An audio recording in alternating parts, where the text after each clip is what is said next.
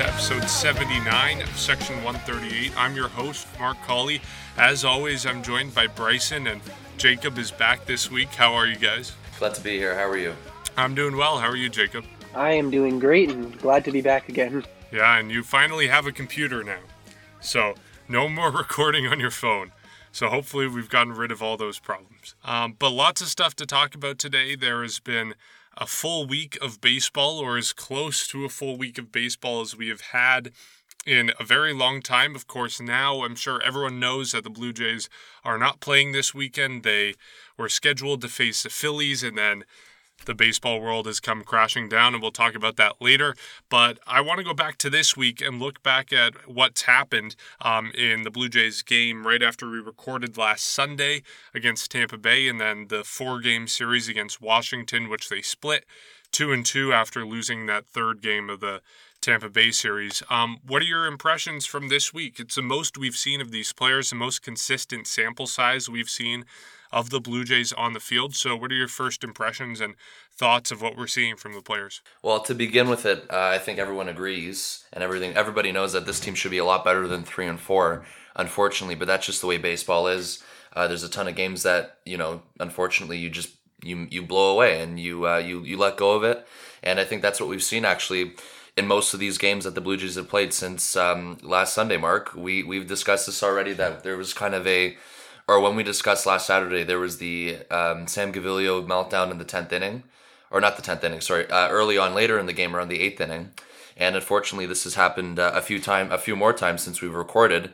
But overall, other than, I guess, the late game problems that the Jays have been facing, the team continues to look good, in my opinion. The offense has been up and down, I would assume, this week. There's been games where they've looked good. There's been games where they've looked mediocre at best, and that's something that unfortunately, based off of the way this team looks, can't happen. This offense needs to be consistent, and maybe they just need to get in a groove. Well, hopefully they will, or have the chance to if there's a season next week. But that's just something that I think that this team is missing now, is the consistency from the bats, just because of the bullpen. We know the bullpen creates some problems, and I mean we've seen it again this week, going back to the games that the Jays should have won, but they've lost. And I mentioned that just about a minute ago, that they should be a lot better than 3-4. But it's been great to see the offense when the offense does show up. It's been good to see it because they has been leading the way. There's been a few disappointments, of course, and in particular would be Vladimir Guerrero Jr., who has struggled. And then there's been other key pieces, and the guy who's pretty much leading the way right now would be Teoscar Hernandez, and he has been coming out of the gate on fire. I know another honorable mention would be Cavan Biggio, who's also playing spectacular. But that's the breakdown pretty much. And it was also a bizarre week for the Blue Jays. They were playing their home opener in Washington as the home team. It was even more bizarre to see OK Blue Jays being played through Nationals Park. That was a bizarre scene. And then I think they had Tim Langton going through the speakers too. It was really weird, and it was very odd. But even more of an odd finish to this week for not only the Blue Jays but the rest of the MLB, with games being canceled because of outbreaks of COVID-19. The Blue Jays' plans have pretty much been ruined. They're not playing until Tuesday, and unfortunately that's not even a guarantee that we're going to make it to Tuesday. So a bizarre week, something that we've never been through before, and it's just bizarre to take in that a pretty a good chunk of the league isn't playing games. But when you look at it from the Blue Jays actually playing 3-4 to start, not bad. We'd like to be better, obviously, but I guess you can't complain. There's other teams like the Red Sox who've kind of had a slow start, and the Rays. The Jays are up there with them, and the best team in the division is by far the Yankees, who I believe are 5-1 now. So I think that's something that we all expected. But hey, decent start, and hopefully the Jays can get over 500 if they continue to play next week. But these late game meltdowns is definitely hurting them already, and I think it's something that's pretty noticeable by everybody. Yeah, the meltdowns in the late innings are just. I've said this before. In a 60-game season, you cannot lose those games. If the Blue Jays want to make the playoffs, they need to close games. And I guess we can kind of make an excuse for the game with Ken Giles because, I mean, the Blue Jays should have won that game, but again, should have doesn't equal a win. But I think the weird thing about this year so far is overall the team has not been very good. But as you mentioned, we've seen some very good individual performances with Teoscar Hernandez swinging a very hot bat. I think he hit 2 home runs in the last game against the Nationals. He's been very good. I think Lourdes Gurriel Jr. has also looked very comfortable in left field. We saw, I think it was in the Nate Pearson start where the Nationals had 2 on and I think 2 outs, and he made that great catch to keep the game tied. Uh, Overall, I mean, I'm impressed to a degree with the team, knowing that it is still kind of a rebuilding, or at least the end of a rebuilding era. We've seen this team definitely has a lot more speed than it did in previous years, but I think one of the problems that I've seen with this team is they're not getting on base enough. Getting on base when you're fast is great, but we've just not been seeing that. And I think this 3-4 record is very obvious, or is a very obvious outcome or result of this, because there have been a few games where they've hit 3 or 4 home runs, but they've all been solo shots, and uh, they're losing because it's great if you hit 4 home runs, but if they're all uh, solo shots and your opposing team is getting a 2-run single, well, they've just cut your lead in half. And I think the problem is we've not seen them capitalize on the opportunities that they've had. Going back to the start, Pearson versus Scherzer, I think it was like the 8th or the 9th inning. It was late in the game, and Scherzer made that error trying to throw to second base, and I think it was Santiago Espinal, whoever it was on base, then went to third, and they didn't capitalize. And if they had scored that run, they would have won the game. And it's just, I think what we're seeing is this team they're okay. They're on the brink of being good, but it's just they're not there yet, and it's frustrating. I won't deny it.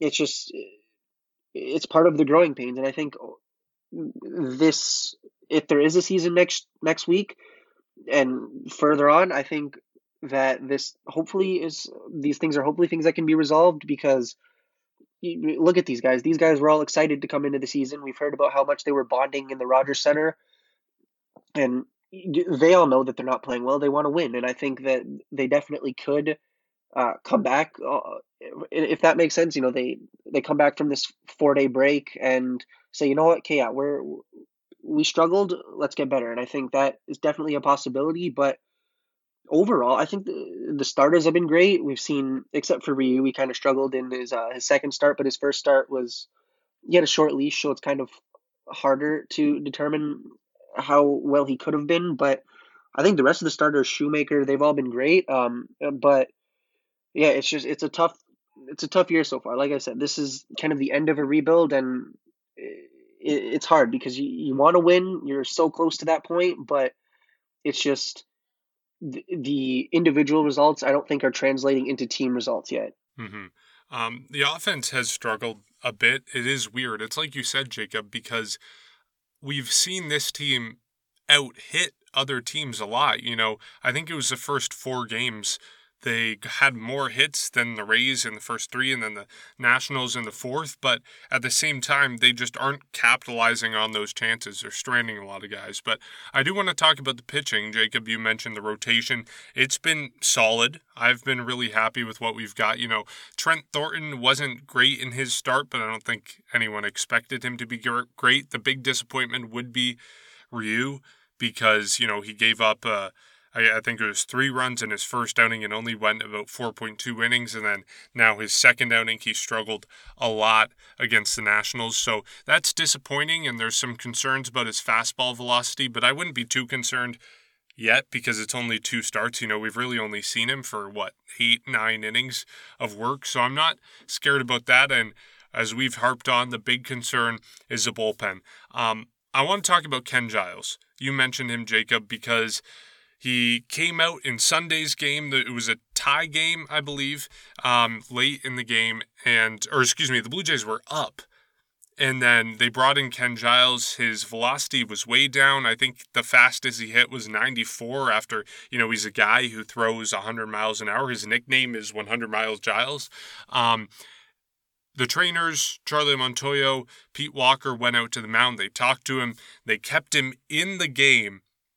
And then he walked the next batter, and then they took him out. To me, And to really everyone watching, it was clear that he was injured. And I know we want to talk about Charlie Montoyo, but in this case for me, Charlie Montoyo made a big mistake in leaving him in that game. I know a lot of people were frustrated about that, myself included, because it's a manager's decision to take a guy out of the game. You cannot go to the mound and ask Giles, you want to stay in the game? He says yes, you leave him in. No, he is clearly injured. The Blue Jays are hanging on to this game by, one run up against the Tampa Bay Rays. They give up that run. They go to the 10th inning, and then they give up the run in the 10th, I believe, if I'm thinking of the right game. You can't do that. Like, Charlie Montoyo has made a lot of mistakes. To me, that's the most criminal of all the mistakes he has made so far this year. And we'll be talking about whether Charlie Montoyo deserves to stay as Blue Jay manager. But to me, that was a really huge mistake, and I was really frustrated by that when I was watching it. I don't know how much I want to blame Montoyo. I know a part of me feels bad because of the situations that he's been put in already. We are, Mark, you and I discussed last week what happened with Sam Gaviglio, or why he went to Sam Gaviglio in the 8th inning, and just hurdle after hurdle seems to be coming at it. But in this case, I don't. It's just with Ken Giles, he's their guy, and nobody's denying that he's the best. He's the best player in the bullpen. He's their closer. So to leave him out there for leave him out there for an extra at bat after he says he's fine, I think I would understand. But I do think that they allowed him in, and he was in way too long, and he was in there for an extra 2 to 3 batters. We know what happened. He ended up loading the bases. They pulled him, and then after that is when the Nationals won the game. That's when they lost the game to the Jays. So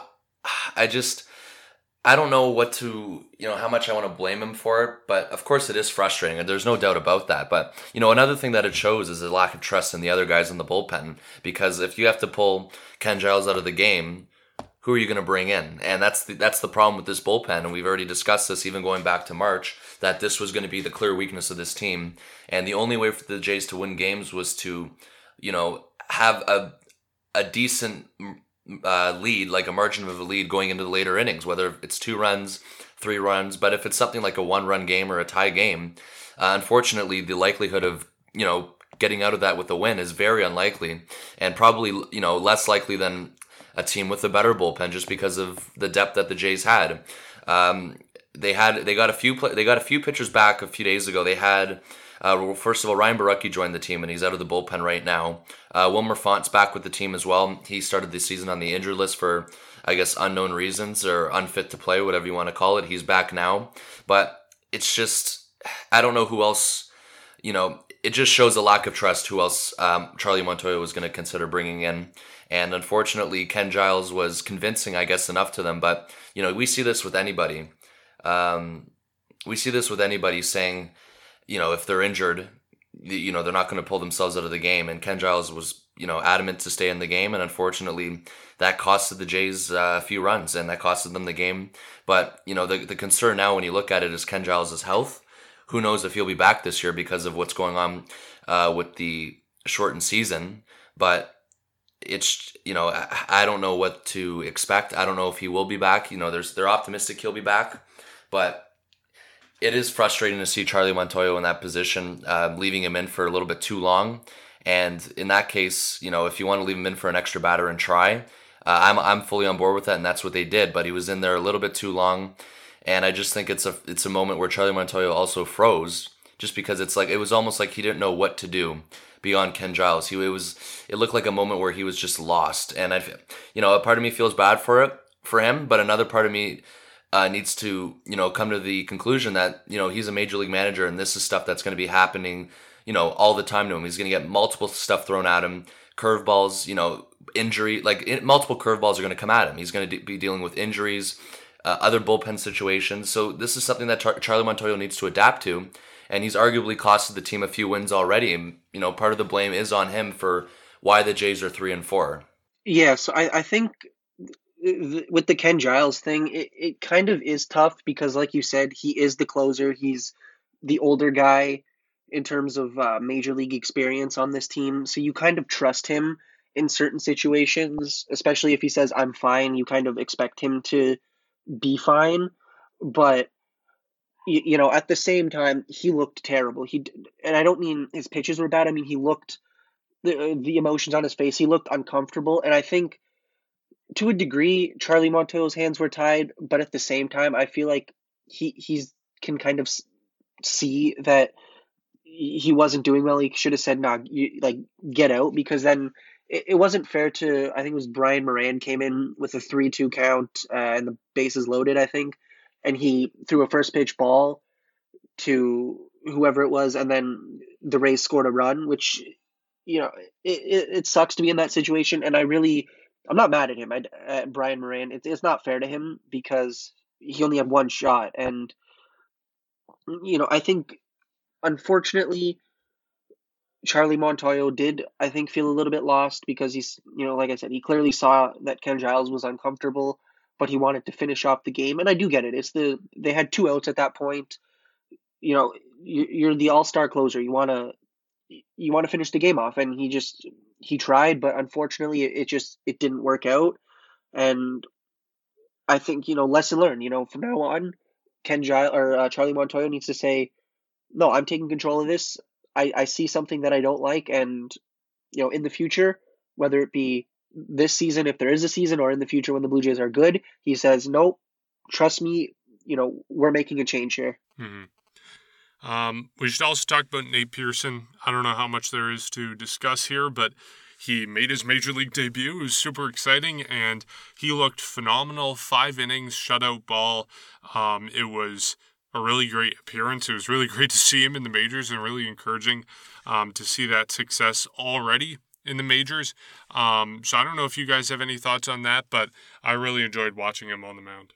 Honestly, I was a little bit nervous for him because Nate Pearson has social media. He knows that the hype was real for him, and he knew he was against Max Scherzer and the defending champions, and he went out and just was lights out. I think we all knew his fastball was going to be good, but honestly, he had I think his repertoire was a changeup and a slider were the other two pitches, or a curveball, the other one that he primarily threw. And oh my God, if I was a hitter, I would just say, yeah, just get me out automatically, because that his secondary pitches, we all knew, like I said, his fastball is great, but his breaking balls, they look like a changeup, and then they just dip instantly, and man, he's going to be a great guy. He was crazy, and yeah, and he didn't even have all his velocity. Like, I think he topped out at like 96, but he's still, he was tearing the Washington Nationals up. I think they only got 3 hits off of him, if I remember correctly, 3 hits and a walk, I think,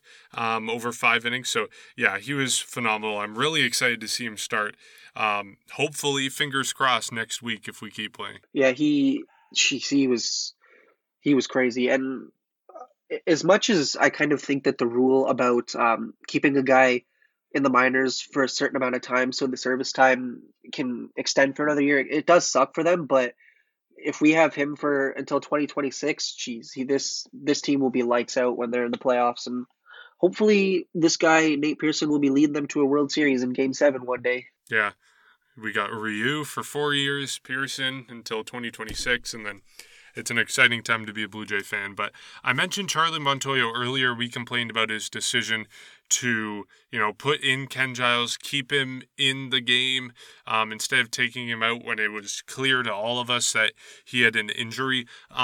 That wasn't the first mistake he had made, and that wasn't the last mistake. He has been getting a lot of criticism for his bullpen decisions, for even his lineup decisions to some extent. I mean, he is the leader in the clubhouse, and we've seen struggles with Vladimir Guerrero Jr. We've seen struggles with, injuries so far, although that's not really his fault when we, injuries are more prevalent this year than they are in years past. But I think a lot of people are frustrated with Charlie Montoyo right now. And we've seen, the F word floating around him. Is he in the hot seat? Should he be fired? What do you guys think about his job security and the job that he has done so far this season? I think his hands are, I think he's just had a run of bad luck. But unfortunately, how much can you call it bad luck and then realize that he's a major league manager, and this is stuff that everybody deals with, and this is something that he's going to have to eventually adapt to. And I think that's what's starting to get people a little frustrated, is that he's consistently made mistakes or people think he's been making mistakes, and this is one of the reasons why the Jays are 3-4 rather than something like I don't know, 4-3, maybe 5-2, something like a better record. But in terms of the hot seat, unfortunately, or I won't say unfortunately, I just don't think he's anywhere close to it, guys. I really don't. This is one of Mark Shapiro and Ross Atkins' people. This is the guy that came in and replaced John Gibbons. This is their guy that they brought in to manage this team during this rebuild. And I don't think he's anywhere close to being considered to be fired. Whether you guys agree or not, that's just my opinion. I don't think they're looking actively or even considering making a change at all. I just think that this is something that this guy or Charlie Montoyo is going to be here for the long haul. I really do think that this is the guy. And if any, I don't see him being fired at all. I don't know. I don't know if you guys agree or not, but I don't see it. I think he's the guy, their mastermind, the guy that they brought in, and he came in here for the long term. Let's remember too, he's only been here for 1 year, and half of this year, or not even quarter of this year, of this 60-game season. So he's relatively new still, but things like this that he's been doing hasn't exactly won over the fan base. And Mark, I know you've been frustrated as well based off of what we've been saying in our group chat, but I don't know. I mean, he's been throwing, he's been getting a lot of situations where Ken Giles, and then I want to highlight a few other things that he did, in terms of these 3 games, Mark, that you said that he's part of the reason why they maybe lost. So let's go back to last Sunday. The game went into extra innings, and Shun Yamaguchi came in, somebody that we were wanting to see over Sam Gaviglio when we recorded last Saturday, and Yamaguchi did not do well at all. He didn't record a single out, and that was the reason why the Blue Jays lost the game. He got the loss. Let's go to Wednesday. Exact same thing happened. So if you're Charlie Montoyo's head, you're probably expecting that, let's bring him back in. Let's see, because usually what these players do, and everyone says this about baseball, the best part about baseball is that you play the next day. And this is something that you can come out and redeem yourself relatively quick. So, that's the mindset that I'm sure Charlie Montoyo had. It's probably the mindset I would have had too, to bring him in and try to get him to redeem himself. He came in, and the same thing happened. But he pitched 1 full inning, so he got a few outs. But he gave up 2 hits, 3 earned runs. He walked 2 and he struck out 2. So in that case, bring him in. And for some reason, he didn't get pulled. Maybe he could have gotten pulled a little bit earlier. Charlie Montoyo again in a situation where he's leaving guys in for too long. So you can argue that Yamaguchi should have been pulled. And now everyone can probably understand that Yamaguchi is definitely not the guy to come in these late game situations. So hey, in the bullpen like this, I guess who's next on the list? So try another guy. And that's the way I'm looking at it now. But I don't know why he was in there for that long based off of that pitching line for 1 inning. And for Thursday's game in Washington, I don't blame him as much. Maybe he left in Ryu a little bit too long as well, because Ryu did get knocked around pretty good. He gave up 9 hits and he failed to get out of the 5th inning for the 2nd straight start.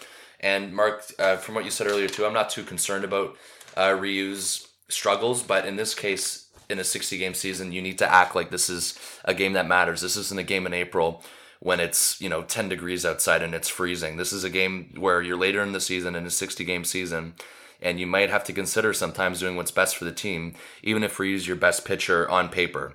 So those are the mistakes he made that I've pointed out. I'm sure you guys have pointed that down as well, because it's fairly obvious, but I don't see him being anywhere close to being fired unless this continues. But I think Charlie Montoyo will bear down a bit, but he's going to have to adapt quickly, because this is something that everybody deals with. And as much as you feel bad or make the excuse that he's been put in tough situations with injuries, and the list goes on, he's not the only one that everyone deals with this. Every single manager deals with this. And the best managers are the ones who overcome from this and learn how to adapt on the fly, because sometimes games, nothing goes as planned. We know that you have to adapt on the fly. So I'm not even close to being considering Montoyo for being even discussed as being replaced, but I still like Charlie Montoyo. I think he's a good guy in the clubhouse, and I think he's good at the players. But it's time for him to, if they play on Tuesday, it's time for him to wake up. Yeah, I don't think he's going to be fired this year. I'm not really going to entertain the thought of next year, because who knows what's going to happen? Who knows if we even have a season, and if we the rest of the season, and if we don't, then you can't fire him after 7 games, I think. It's tough. I think the problem with him is that he's pitching with more emotion than logic.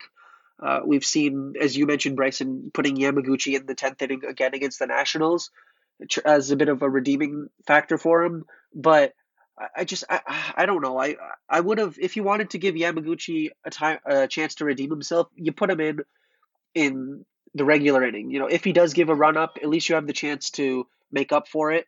Whereas, even I think they were the home team in that game, they still didn't. But just take a little bit of the pressure off them. If you have a 2-1 or whatever type of lead, put him in, give him some chances to redeem himself. But I don't agree with a lot of the choices he's making, just because if a guy is struggling, don't put him in these high leverage situations. With Gaviglio, it's kind of tough again, but take him out earlier. Don't give up, or don't give him enough time to allow all those runs.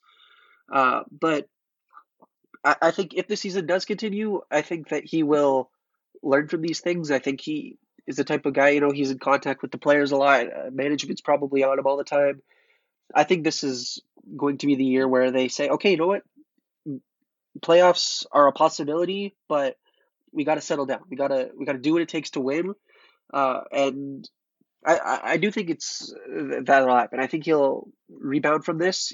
He'll realize that over this break that they have, that okay, you know what? My players haven't been the greatest, but also I haven't been giving them the chance to be great. I put them in kind of tougher situations, and I think that, like I said, I think he'll rebound. I think that has to happen, and like I said, I don't think he's going to be fired this year. Next year, I think next year will kind of be the year that they figure it out, if they even want to entertain firing him. But for now, I wouldn't be concerned if I was him about having a job.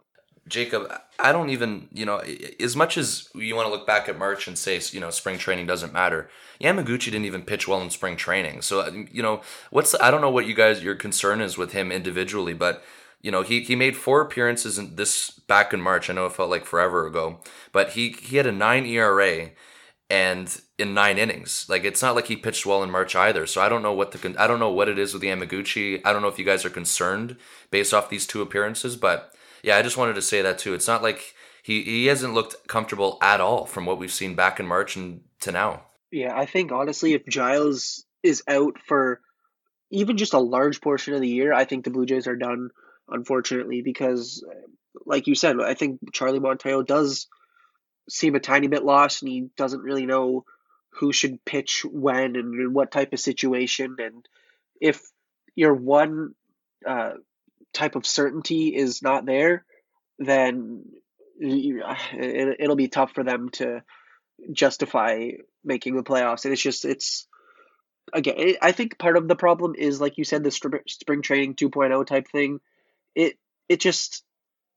It was kind of tough because they had their spring training, and then they were off for whatever it was, like 2 or 3 months, and then they had 2 weeks to kind of get back into things. But at the same time, I don't know how much of a justification that is, just because he clearly, Charlie Montoyo, knows something if he was hired as the manager, and I just think that he should take this break with the fact that they're not playing the Phillies this weekend. I think he should really reevaluate his choices and his strategy in terms of games and how he manages them. But it's a tough situation. I think, like I said earlier in the show, this is a weird season because they're at the end, hopefully, of a rebuild. It was a 60-game season that was supposed to be a normal season, and then it was put on pause, and then it was, okay, get ready in 2 weeks. And it's just a weird year. And like I said, that's not an excuse, but I think we do have to take that into consideration and say, okay, well, maybe if this season is a very frustrating one where we want Charlie Montoyo to just get out of Toronto, I think that this will be the year where he kind of figures out what he needs to do going forward. And hopefully he doesn't take the whole season. Hopefully it takes, like I said, this break or maybe a week or so. Still, that's not very good, but if he can reevaluate things and adapt quickly, then I think that this will hopefully be the end of that conversation, but the only time will tell what he does. Yeah, something definitely seems off with Yamaguchi, and I don't know if that's just because, he's made 2 appearances this season, and they're both in the 10th inning, starting with a runner on second base. Like, how much of it is his fault that he hasn't been able to get any outs. Like, his major league debut was in a tie game in the 10th, or excuse me, his major league debut was when the Blue Jays were up 1 in the 10th inning, runner on second base, and he has to get 3 outs all of a sudden when he's never thrown a pitch in the majors. He is a long reliever / a starter. He's a stretched out guy. He's not used to pitching in, one stressful, high leverage situation. So I don't know how much of his problems have just been, personal problems, like not totally having all his pitches yet, or whether it is just not being used in the right situation. And personally, I'm leaning towards the second one. I think if you put him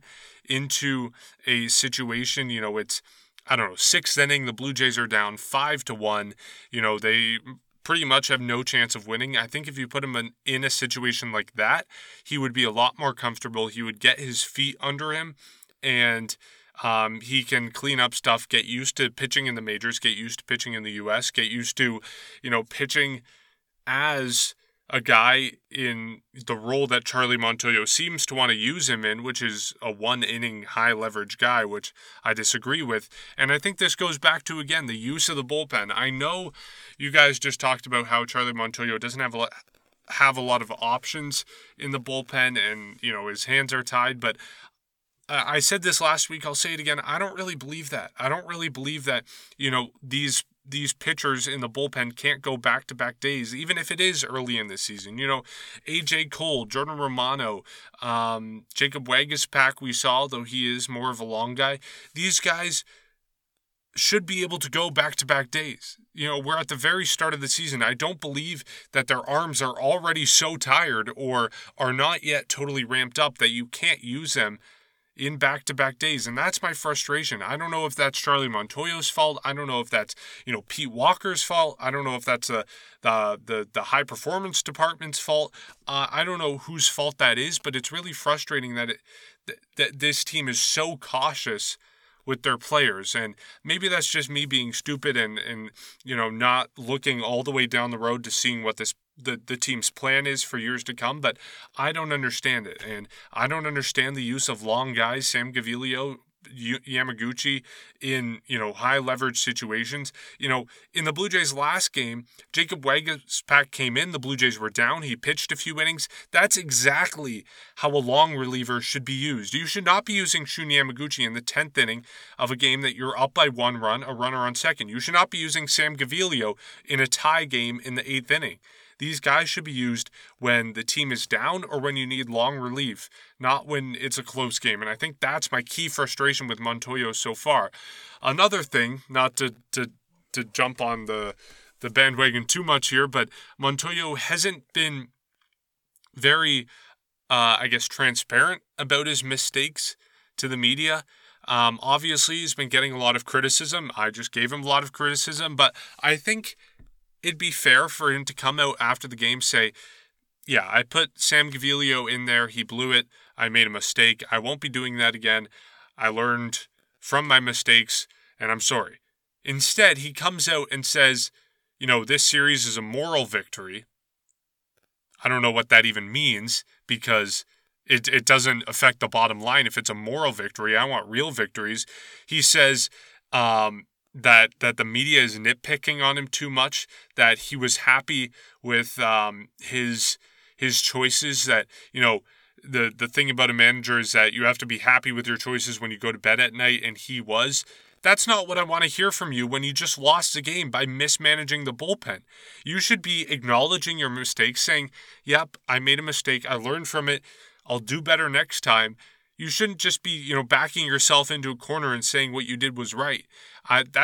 Those are really my 2 key frustrations: the use of bullpen guys out of where they should be used, and the fact that Montoyo doesn't seem to acknowledge his mistakes. You very rarely see that, Mark. I know what you're saying, but you very rarely see, a player being thrown under the bus. I mean, if Montoyo wants to come out and say that he could have done things better, yes, I'm sure that he could do that, but if he's going to say, I brought in Sam Gaviglio, it was a mistake, as much as it was, how does that affect his player morale and Sam Gaviglio? How does Gaviglio feel personally? So I think that's what you'll see, but you very rarely see that. And in terms of that, you pretty much hear people, GMs, coaches say nothing to the media. So in terms of a moral victory, there you go. He's pretty much saying nothing, and he's pretty much avoiding any sort of criticism. And going back to his use of the bullpen, it's like I said, it's almost like he's using it. He's just going through the list. He's like, okay, Gaviglio didn't work, Yamaguchi didn't work.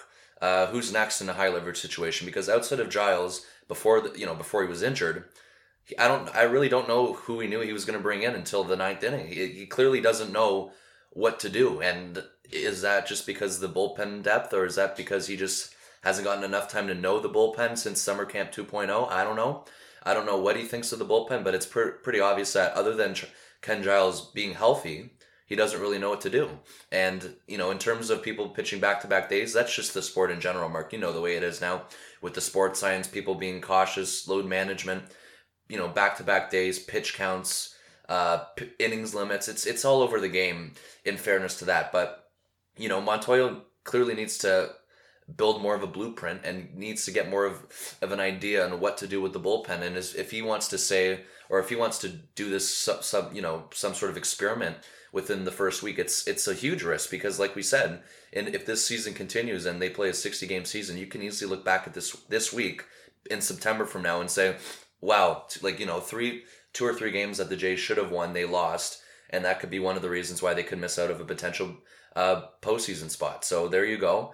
But it is frustrating, and you hope that they can put more of a plan together for the bullpen, and you hope to see Ken Giles back this year, because if Ken Giles isn't back, that is a massive loss. And other than him, he's clearly the only one that Montoya trusts. Mm-hmm. I guess even if, he doesn't totally know all his relievers yet. A lot of these guys are new to the organization. He can still know what type of pitcher they are. To me, you look at Jordan Romano, he's a 1-inning guy. He throws heat, he's only going out there for 1 inning. Anthony Bass, he's only going out there for 1 inning. Ken Giles, only out there for 1 inning. AJ Cole, probably about the same type of guy. Brian Moran, he's a specialist. He's only going to be going out there for a few batters as much as you can with the 3-batter rule now. And Jacob Waguespack, Shun Yamaguchi, Sam Gaviglio, they are long guys. Ryan Barucki, Thomas Hatch, they are long guys. You shouldn't be using them in situations where they aren't pitching multiple innings, facing a lot of batters. So that's my main frustration. But hopefully he figures it out if we see more baseball down the line. But that's a key question as we head into next week. As I mentioned earlier, the Blue Jays not playing right now. There are 6 teams right now that aren't playing, I believe. Just earlier today, we saw the Cardinals had 5 players test positive on their team. Or not just players, including coaches and staff. The Phillies had a coach and a clubhouse attendant test positive. So, the Cardinals are out of commission. The Brewers, who are playing the Cardinals, out of commission. The Phillies, the Nationals, the Blue Jays, and the Marlins are all out of commission right now because either them or their opponents have tested positive or have had exposure to someone who has tested positive. This season was going to be a struggle to get through, and we knew that, but these positive tests and what we're seeing, only 1 week into the season, are very concerning, and they're poking holes in what we thought could be a safe season. And we've seen holes in reports, players going out to restaurants and bars and clubs. So there's been a lot of problems in this first week, and, Rob Manfred and the commissioner's office have told TV stations to have alternate programming ready as of Monday. This season could be canceled. So things have changed a lot, and we might not even see another Blue Jay game. I guess, was this inevitable? Was there a solution to avoid this type of situation? And sort of who's to blame in this, I guess, give and take of, player freedom versus, being responsible and having clear guidance from the teams to know what you're allowed to do and not allowed to do. Yeah, see, I think in terms of who's to blame, it's just kind of the situation and the timing of when everything was shut down, because it's not like you can pinpoint and say this one person's at fault. I mean, in terms of protocols, yeah, I guess you can, but it also is tough when you have 30 teams that each want to play 60 games, or at least they had so many discussions about how many games should be played. I think actually a few days ago, I actually had like a shower thought moment where I was thinking about what could have been done, and I thought to myself, well, there's three cities in the league with two ballparks in them, being New York, Chicago, and Los Angeles, and I thought, what if they? I mean, it's too late now, but what if they had kind of a 10-team bubble, the geographical thing, where actually, funny enough, each of those three cities are within a different geographical region, and what if they, had 10 of the teams there and they hosted games specifically at those ballparks and then reevaluated in the playoffs, which I'm again kind of flawed, but I think it would have worked better than what they decided to do and just go to every other stadium. Where we've seen kind of with the NHL at Scotiabank Arena, they're going to host 3 games per day, and then the teams are kind of like alternating between the games that they play. And you could have, say, in New York, had 2 games at Citi Field one day, and on that same day, you had 3 games in at Yankee Stadium, and then you have within that the 10 teams playing, and then they alternate it. So they say, okay, well, maybe 3 games today at Citi Field, 2 tomorrow, or today at Yankee Stadium, and you could have kind of said, okay, these teams are going to play home games at Citi Field, and these guys in Yankee Stadium, and they could have kind of done that, but I don't know. It's a tough situation. I think it would have been better, but it's tough. But one thing I also kind of took into consideration is alternating days. But again, that won't actually work unless you want a 6-month season. But yeah, like I said, going back to this, it's just kind of unfortunate that baseball really didn't have a season to begin with, whereas the NHL and the NBA were able to say, okay, we're going to cap it at whatever. I think the Leafs had finished with like 70 games played or something like that. So you could say, okay, well, this isn't a full year, but it's close enough to a full season. But obviously, what I just said was all kind of a plan that probably won't end up happening. But as for what actually is going to happen, I honestly do think the season's going to be canceled and no champion will be awarded this year, or no championship, because it's not going to get any better. And one thing I said to you guys in our group chat is I honestly don't blame Trudeau anymore, or the Trudeau government, for denying the Blue Jays access to play in Canada, because obviously they had the Quarantine Act and it's very harsh punishments compared to what the U.S. has in place right now. So do I think players would have still gone out to bars and restaurants? I think they would have tried, and it just it's tough. I don't blame him for saying, you know what, we don't actually want these guys here anymore. And it's just baseball unfortunately got the wrong end of this. They want to play at least part of a season, but I don't think it's going to work anymore, because one person, we've seen with the Miami Marlins, I think they said 17 members of their organization, being teams, players, and support staff and coaches, have tested positive. Well, how long are those guys going to be out for? Are some guys going to be out longer? Are there going to be outbreaks in other areas, other teams that we don't even know about yet? As much as I really do hate to say this, because I was enjoying the season, I don't think it's going to continue. It'd be very hard for it to continue, Jacob. And the real question just seems to be who's going to be the first team to play 60 games, and if we even get close to it, because there's been so many games, a handful of games, 6 teams that have already been shut down for the week, or games that have been shut down, period. And the Blue Jays are unfortunately one of them, who are missing 3 games on their schedule now, and who knows how they will be made up. But in terms of if this was inevitable, Mark, going back to your question, of course it was.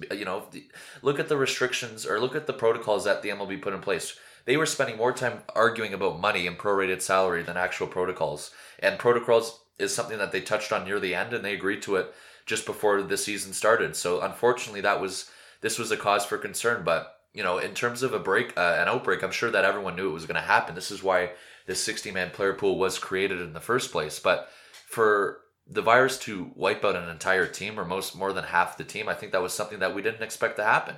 And unfortunately, based off these protocols, this is why it's happening, for so many reasons. And if you want to compare it to the bubbles that the NBA and NHL are doing, you can. But unfortunately, I just don't think the sport would work in a bubble. I don't think they will. There's 30 teams, And unfortunately, there are so many other people that have to go, including coaches, media members, staff members, and compared to the NHL and NBA, not the 31 teams in the NHL aren't playing right now. They only did 24 teams in total, and in the NBA, 22 teams or 24 teams, I think it's 22 teams are in Disney World. So not all 30 teams are there to begin with, and it's just there for pretty much a postseason run, which is a few months. But when you look at it, if you want to look at the NBA, this is the difference between what's going on. These players, we don't know what they're doing after games, and we've heard all the speculation and rumors what the Marlins players were doing.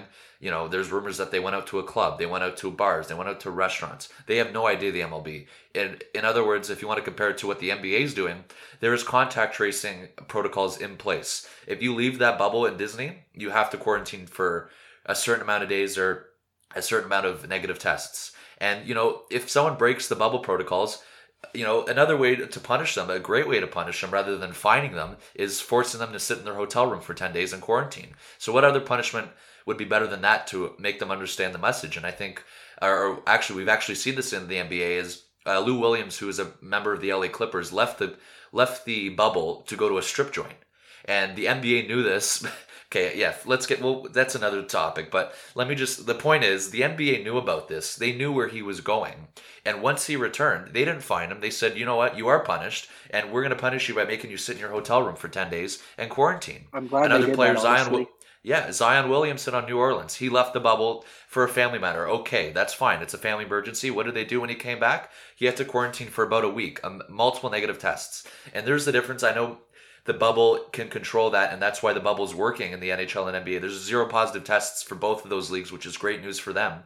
But I don't see how the bubble would work in baseball. But there has to be another way for the MLB to put in protocols in order to track the players. What are they doing after the game? What are they doing before the game?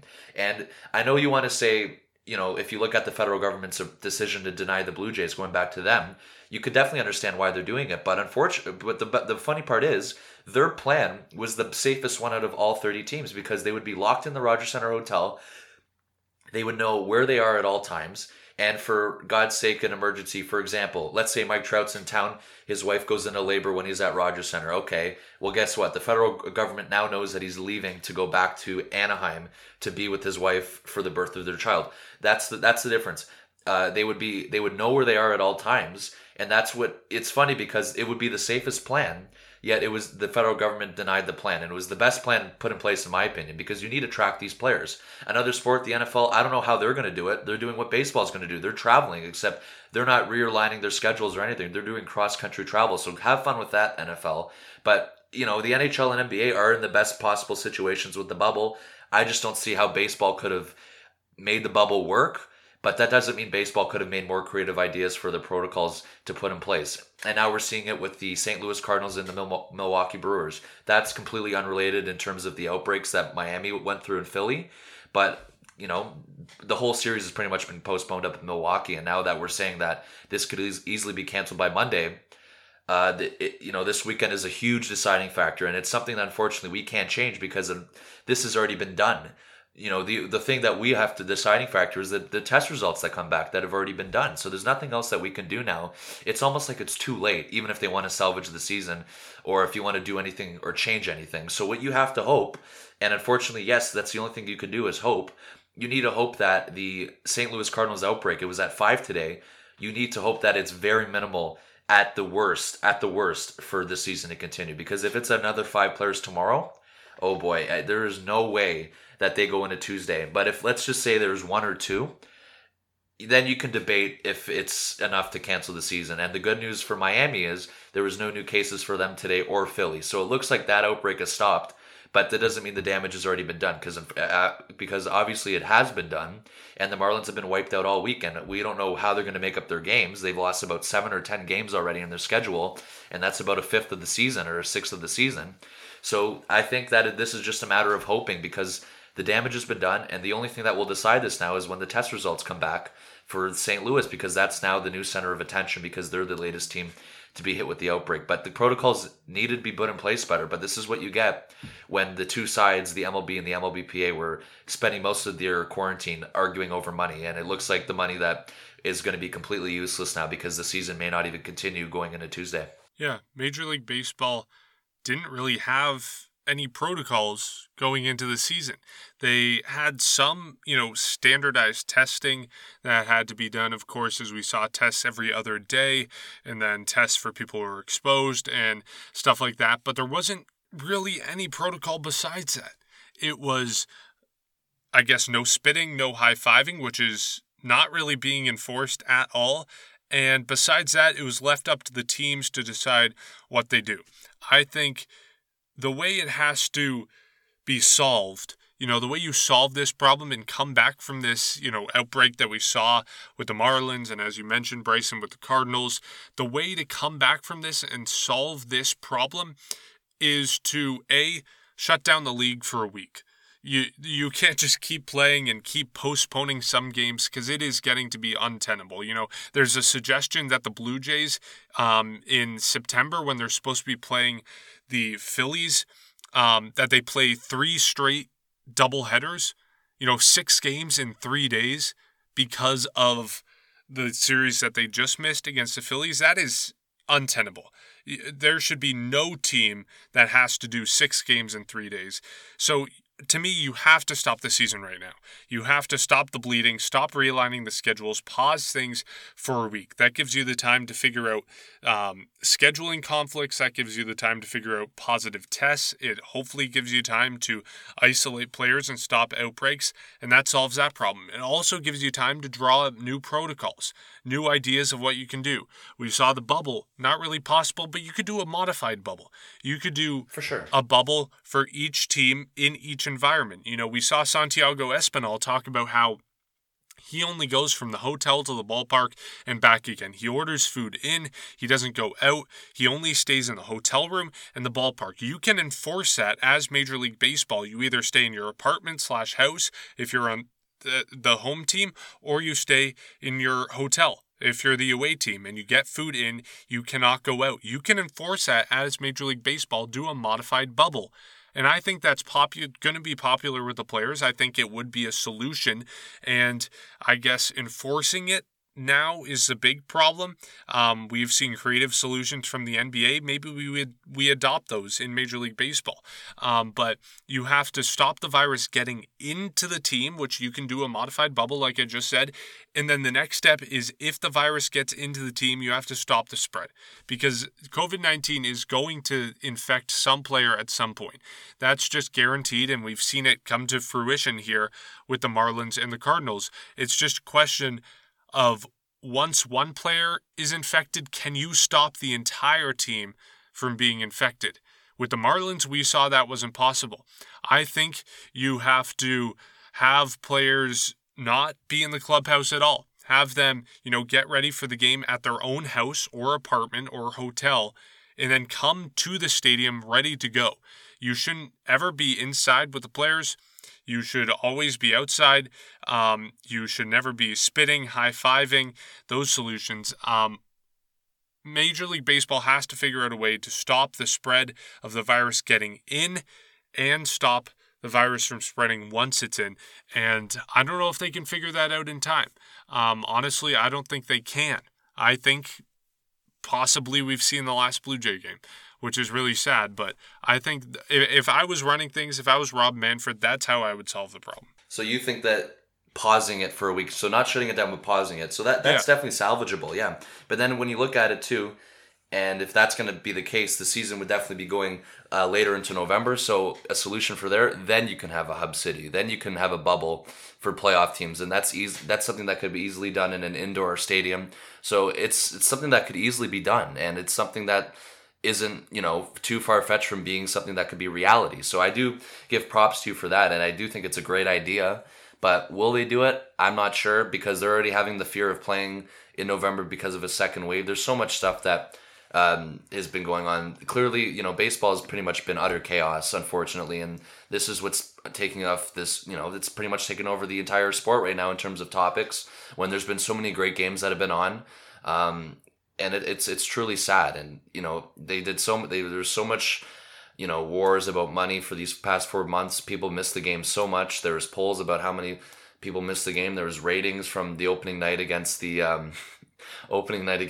Nationals with the Yankees. You know, the ratings that was going on, and it peaked for the first time in almost a decade. So I don't know. Hopefully the season's salvaged. We don't know. But at this point, once again, there's nothing actually the league can do right now. You have to wait for the test results to come, and you know, if they're bad, you know, for sure that this could easily be canceled on Monday, and for sure that this could have easily been the last Blue Jays game played of the season. Yeah, I think unfortunately, whether the league wants it, whether we want it, whether the players want it, this season will be canceled. And I think whether they think that's the right thing to do in terms of wanting to get a season underway, it's not what they want to do, and I think they're going to deny it until the end. But eventually, you can't have an outbreak over 30 teams and however many people they have at the ballpark at any time. I mean, it's just not going to work, unfortunately, unless, like you said, some type of bubble, whether it be as exclusive as the NBA or somewhat modified. I think they have to somehow enforce players saying you're either in your hotel room or you're at the ballpark, and if you leave, like what happened to Lou Williams, well, tough luck for you. You're quarantining for 10 days or however many negative tests they have to have in a row.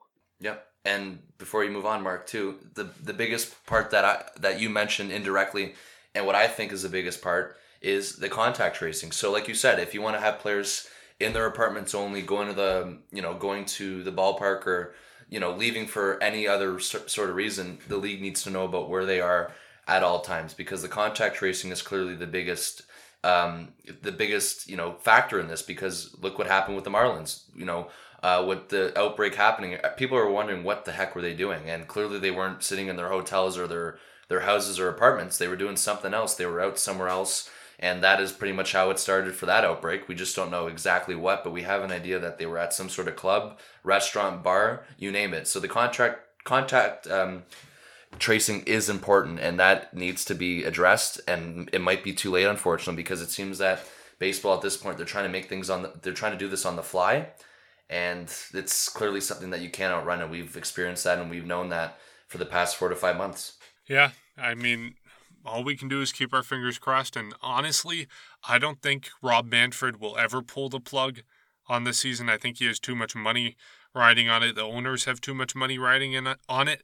I think the only thing that we'll see is the players pulling out of this season.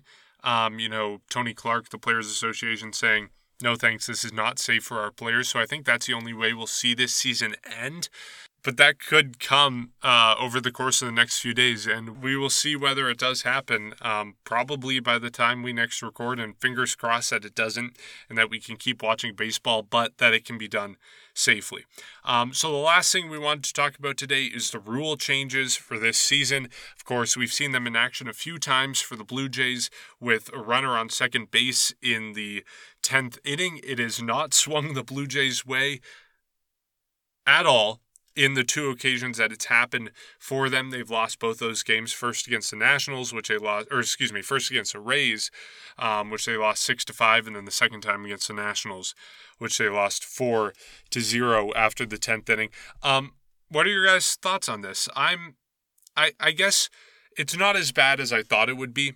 I think it can work if you actually try to translate it over into a 162 game season, but I think there should be a few adjustments made. I think it should only come into effect in the 12th inning, so give your team the 10th and 11th to score normally. I think some people have suggested moving to a point system where, if you get into extra innings, you get 1 point automatically. I guess that's kind of like the NHL. You can correct me, guys, if I'm wrong there. I personally don't like that. I think that makes things a little bit too confusing for fans. I like it very simple, just wins and losses. But I think as well, players should start at first and not second.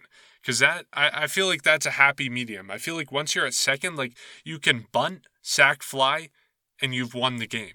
And you still have an out to work with. But then if you have a player at first, you can't really do that same type of baseball. You can't play small ball and get a runner home without having an official at bat.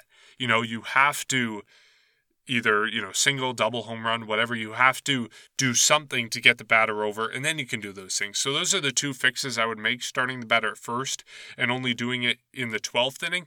But besides that, I'm honestly pleasantly surprised with how this rule is working out. To be honest with you, I don't mind the extra innings rule, and that's one of the only rule changes this year that I understand, as well as the DH. I love the universal DH. You guys know that, but the runner on second base makes sense because you don't want the games to go in too long, and you don't want to keep the players at the park for too long, for sure. In a season like this, 60 games, you're going to see a whole whack of scenarios that you've never seen before. An example would be the postponement of games like crazy. We've never seen that before in terms of the frequency of it. We only see it because of rain or weather, or maybe something else going on in society. And then 7-inning doubleheaders, something that you're going to see only for this year too. And why not add it? Because, it is 2020. But for the runner on second and extras, I like the idea that you mentioned, Mark, if you want to keep this long term and if you want to keep the games as short as possible, even going forward, because that's something that clearly Rob Manfred's been focused on, is the pace of play. So something maybe you want to consider after a few innings, then start a runner on first or second. I'm fully on board with that. I don't mind. I don't want to see it return next year where the runner starts at second for sure right in the 10th inning. I would think that would be horrible for the game, and I would absolutely hate it, especially watching it 162 times a year if when they go back to their usual schedule. But the 7-inning doubleheaders, I think it's absolutely ridiculous. I hate it. And I usually don't hate a lot of things, but I flat out hate it. It's one of the things that I don't understand, but when you look at it, I guess you could understand it to a bit because of all the post moments of the games, and it's something that was also created on the fly. The 7-inning doubleheader was only agreed to like a few days ago, and they're prepared to do multiple doubleheaders if the season continues. And if you look at it, the Marlins have to make up for a lot of games they've lost. The Jays have to make up for the 3 games. The Phillies lost about 4 or 5. The Cardinals and Brewers are now losing games. So if they want to play 14 innings rather than 18 innings, I guess it's something that we have to adapt to. But I personally hate it regardless. And this is pretty much the only rule change that will for sure not come back next year. Thank God. And I would be very, very angry if it did come back. But the runner on second, it's gotten a lot of good recognition and feedback from the minor league season. So I guess that's a good thing. I guess it's something at least players have, somewhat liked or somewhat been in favor of, or, agreed to accept it where they were coming from. So, other than the Blue Jays pretty much having no luck with extra innings around the game, it's okay. And like I said, Mark, I like the idea you mentioned for next year and in the future. If you want to have that rule, don't have it right away. Maybe have it after 2. Like 2 innings, and similar to a hockey, overtime, if overtime doesn't happen, then you go to a shootout. So you start with 1, and then to speed up the game, you end it with something that would be controversial because the shootout's controversial, and I'm sure that this would be controversial regardless. So I don't mind it at all. The point system I would definitely not be in favor of for baseball, because baseball's all about games and games back, and like I said, keep it simple like you said, completely on board with you on that. But it'll be interesting to see how many of these rules stay into effect going into next year. And another one too is the expanded playoffs. Who knows if it'll be back next year, and who knows if people will like it, and who knows if we will even get to that point. And lastly, who knows if we'll even get to Tuesday with this season. So it is 2020, but some of the rule changes I'm on board with to understand, and some I absolutely hate.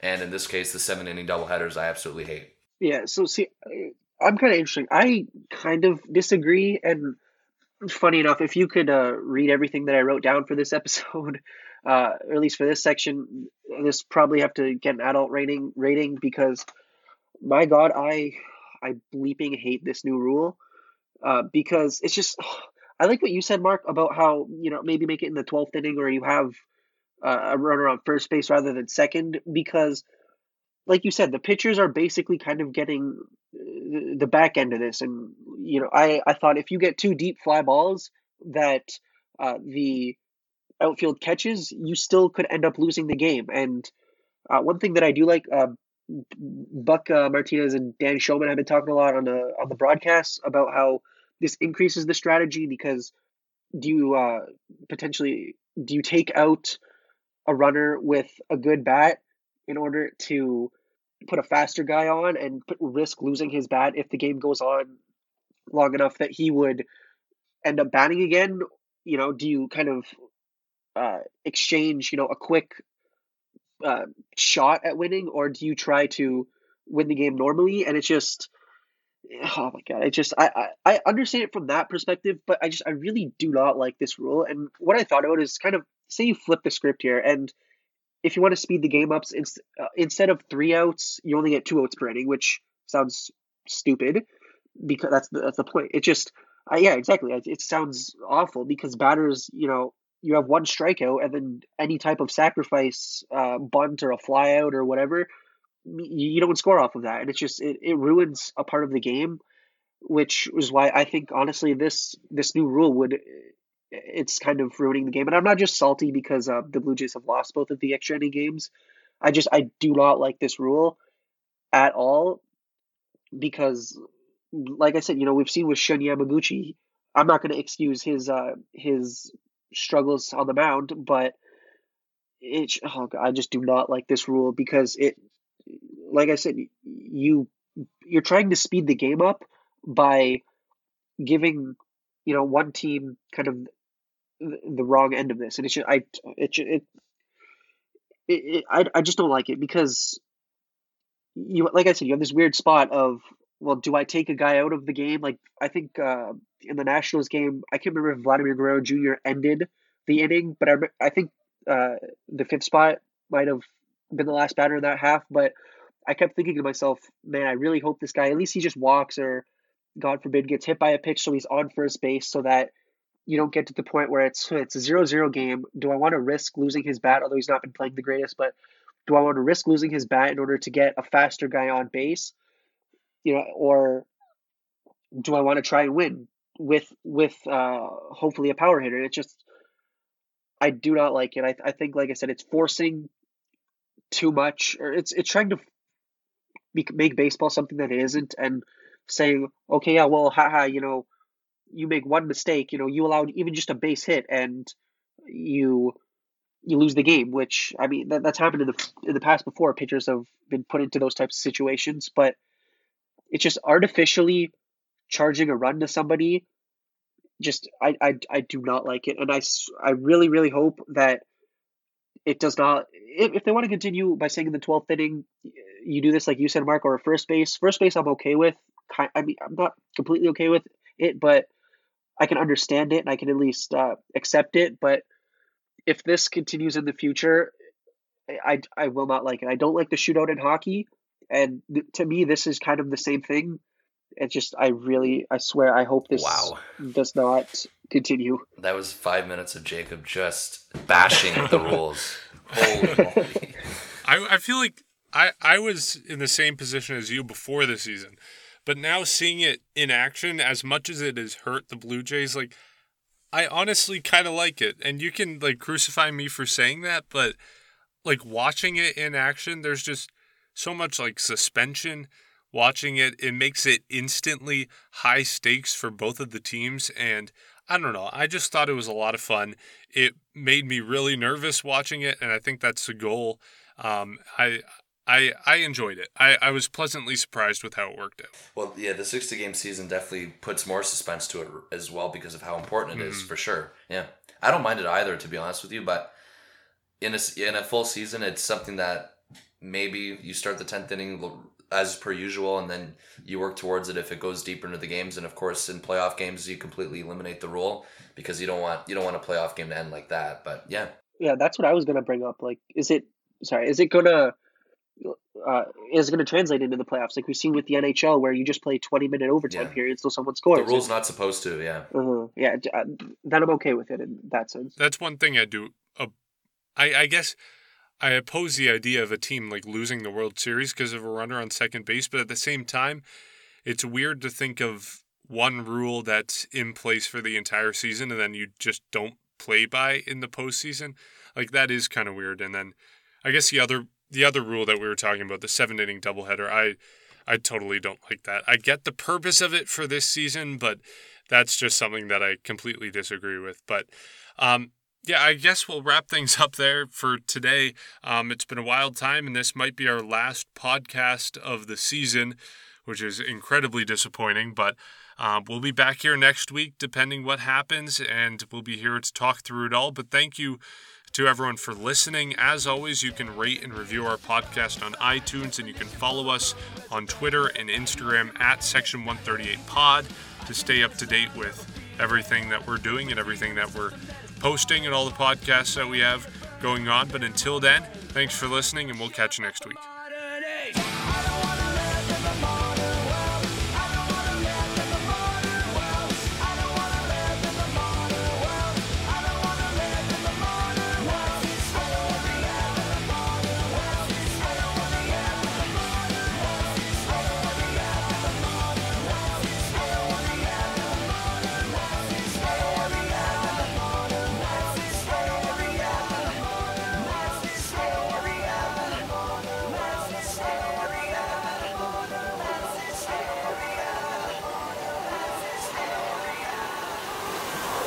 That was by far in 3 years the most crazy episode I have ever experienced behind the scenes.